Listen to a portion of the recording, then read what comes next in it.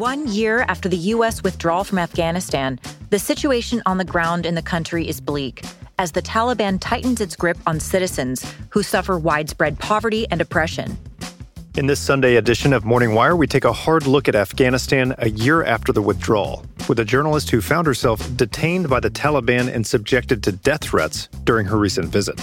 It's Sunday, August 14th, and this is Morning Wire. Hey everyone, producer Colton here. Back to school season is upon us, and while many kids are excited to get back into the classroom, many may not be able to access and afford nutritious meals to fuel their growing minds. That's why Good Ranchers has made it their mission to donate 100,000 high-quality meals this month to children in need. You can help them reach their goal by ordering your next box at goodranchers.com/wire. Help them donate 100,000 meals and get $30 off plus free shipping at goodranchers.com/wire. What used to be a routine trip to the place where she was once the bureau chief for the AFP, journalist Lynn O'Donnell found herself interrogated, detained, and threatened by the Taliban. We spoke to Lynn recently about what she witnessed firsthand on the ground in the Taliban-controlled country. Lynn, thanks for talking with us. We'll get to your detainment and the death threats, but first, it's been nearly a year since the U.S. withdrew from Afghanistan. Where does the country stand now? Oh, gosh, where does the country stand? Let's start with terrorism. It is now the global containment zone for worldwide jihadist Islamist terrorism. That's one thing. On the other hand, the Taliban who took over have shown that they have absolutely no interest, even if they had the capacity to govern. They're just not governing as a government should. What's the first thing that a government should do? Keep its people safe, make sure that they're fed, they've got a roof over their head, clean water. None of that exists in Afghanistan at the moment. People are literally starving. So as I mentioned before, I was just in Kabul and goodness me, it's the saddest place I've ever been. You know, I was there a year ago. It was a place that was just dynamic and busy and, you know, just this joy of living, even though they were in the middle of a war. The people were friendly and open and, you know, welcoming. And I found a country that is so joyless and dark. There's no work, there's no money, there's hardly any food. Prices have soared because food is in short supply. Afghans eat bread, that's their staple. And you used to go with 10 Afghanis, which is like, that's the currency, and it's like worth a penny. You'd be able to get a huge disc of this delicious bread straight out of the oven from a corner bakery. Now you pay the same amount of money, 10 Afghanis, you get a third of that.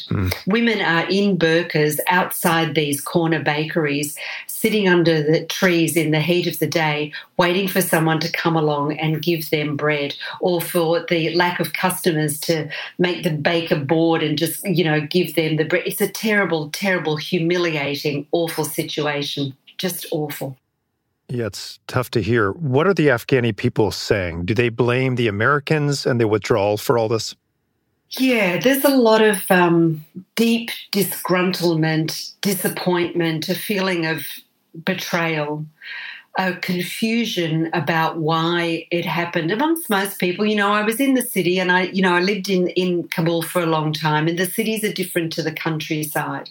But in the cities, people really bought into the democratic experiment that followed the 9/11 attacks and the subsequent invasion of Afghanistan. They couldn't understand when Donald Trump did a direct deal with the Taliban. This is the enemy we were all fighting, our enemy, and yet Donald Trump bypassed the Afghan government and the Afghan people to deal directly with terrorists and did a deal that totally excluded whatever it was that the Afghan people may have wanted. That was the first betrayal. The second betrayal was by the Biden administration that decided to stick with the deal. I think Biden said at the time, this is America's deal. We feel obliged to stick by it. I could understand that. But then the total chaos of the evacuation really sealed the feeling that Afghan people have that they were utterly betrayed, and their sacrifices. More than 100,000 people died fighting the Taliban side by side with the Americans and the Western allies, that their sacrifices were worth nothing. That's how they feel. Are there still Americans trapped in the country trying to get out? There are a lot of American citizens, people who worked with the military, with the government. That's the same of all the allies. There are Western passport holders in their hundreds, if not their thousands, probably their thousands, still waiting for evacuation. There's still a lot of people in hiding. Those evacuations are going on very quietly, very secretly to America, to European countries like Germany. But it's the Taliban that is standing in the way. And the price of a passport, say you have a passport, you have a green card, whatever, and you're able to go.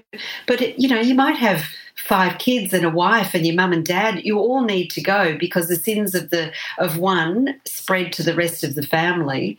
You all need to go. And what if one of you doesn't have a passport? It's now costing thousands of dollars in bribes to the Taliban to get your passport.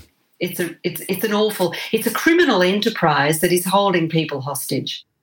Now, I want to get to what happened to you last month. We actually had an interview set up with you that was interrupted. You were detained by the Taliban and are now banned from returning to Afghanistan. Obviously, you knew you were going into enemy territory in Kabul, but were you surprised by anything that you saw? Oh, yes, I was surprised. I didn't think that they would be so rude or nasty or stupid, really, to expose themselves the way they did. As you said, I knew the risk, but I got a proper media visa from the Afghanistan embassy here in London. It's not a Taliban embassy, it's a Republic embassy, but I got into the country. I got through passport control. I registered as a foreigner, as we're supposed to do when we go into Afghanistan. You sign a paper with all your details and hand over a photograph. And I knew that the next day I would be expected to turn up at the Foreign Ministry and present myself as a visiting foreign correspondent. And I did all of that. And I sat down at a desk with the guy who calls himself Abdul Kahar Balki, not his real name, who is a spokesman for the Foreign Ministry. He has a New Zealand passport. He lived in New Zealand for a long time. He still has family living free in Wellington. And yet he sat there and he called me a white supremacist colonialist. He had a list of stories that I have done over the past year or more and said that I'd made them up, that they were untrue, that I was a liar, that the security agency would request my immediate departure from the country because they didn't recognise me as a journalist. And he threatened me. He reminded me of a Taliban suicide attack on a busload of employees of a local television station in 2016 called Tolo TV, Tolo News, after they did broadcast an incorrect and unsubstantiatable report about the Taliban. And the Taliban asked them to retract it and correct it, and for some reason they refused. And after months of warnings and surveillance that the people at the station knew was going on, the Taliban bombed a bus carrying a couple of dozen employees of Tolo home, and they said this was the retaliation. Now, he told me that because he said, this is how we treat people who do false reports, and you do false reports. Wow. So the following day, guys from the intelligence agency came to my guest house. They took me away at gunpoint. They interrogated me, shouted at me and threatened me for 4 or 5 hours, and they made me tweet admissions that my work was fantasy. I'm not a real journalist. I make stuff up. And they also made me make a confessional video.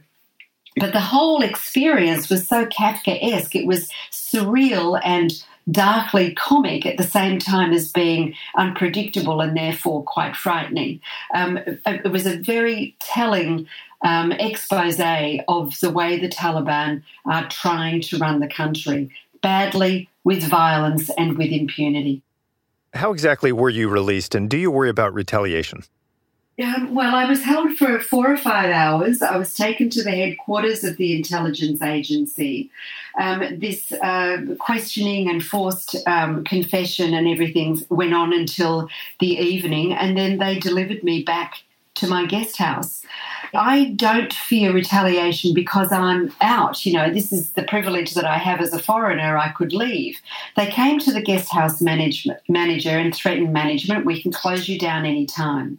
They detained my driver, who is an old friend. They kept him for 3 days. They beat him up. They deprived him of sleep. And when they took him home, they kept his car and his phone, which they've subsequently given back. They followed me. They locked onto my phone and they tracked me, and they detained people that I had met with and interrogated them as well. And so I think I'm safe because I'm back home in London, but I don't think it would be wise of me to try to go back again because anybody I'm associated with is in danger.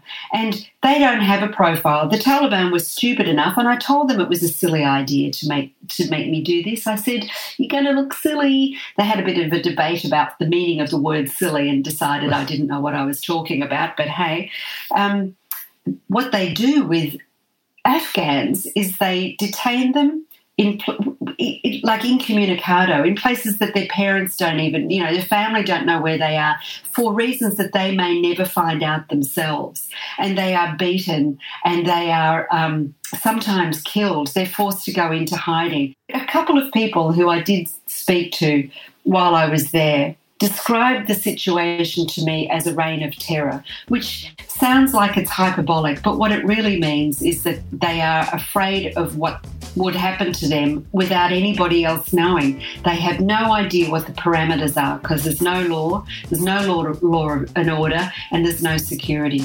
It's rule of the gun. Well, Lynn, again, we're just glad you're safe, and thank you so much for joining us. Thanks a lot. I really appreciate it. That was journalist Lynn O'Donnell, former AFP Afghanistan bureau chief, and this has been a Sunday edition of Morning Wire. From all of us here at Morning Wire, we hope you're enjoying the show. Did you know that if you subscribe to Daily Wire Plus, you can get access to all Daily Wire has to offer? That means news, commentary, documentaries, movies, and so much more. Become a subscriber today. Download the Daily Wire Plus app and take us with you wherever you go. Using the internet without ExpressVPN is like not paying attention to a safety demonstration on a flight. Most of the time, you'll probably be fine. But what if one day that yellow mask drops down and you don't know what to do with it? It's better to be safe than sorry, and the same applies to your online activity. ExpressVPN creates a secure, encrypted tunnel between your device and the internet so that hackers can't steal your sensitive data. It's so secure, it would take a hacker with a supercomputer over 1 billion years to get past ExpressVPN's encryption. Secure your online data today by visiting expressvpn.com/wire. That's EXPRESSVPN.com/wire to get an extra 3 months free. expressvpn.com/wire.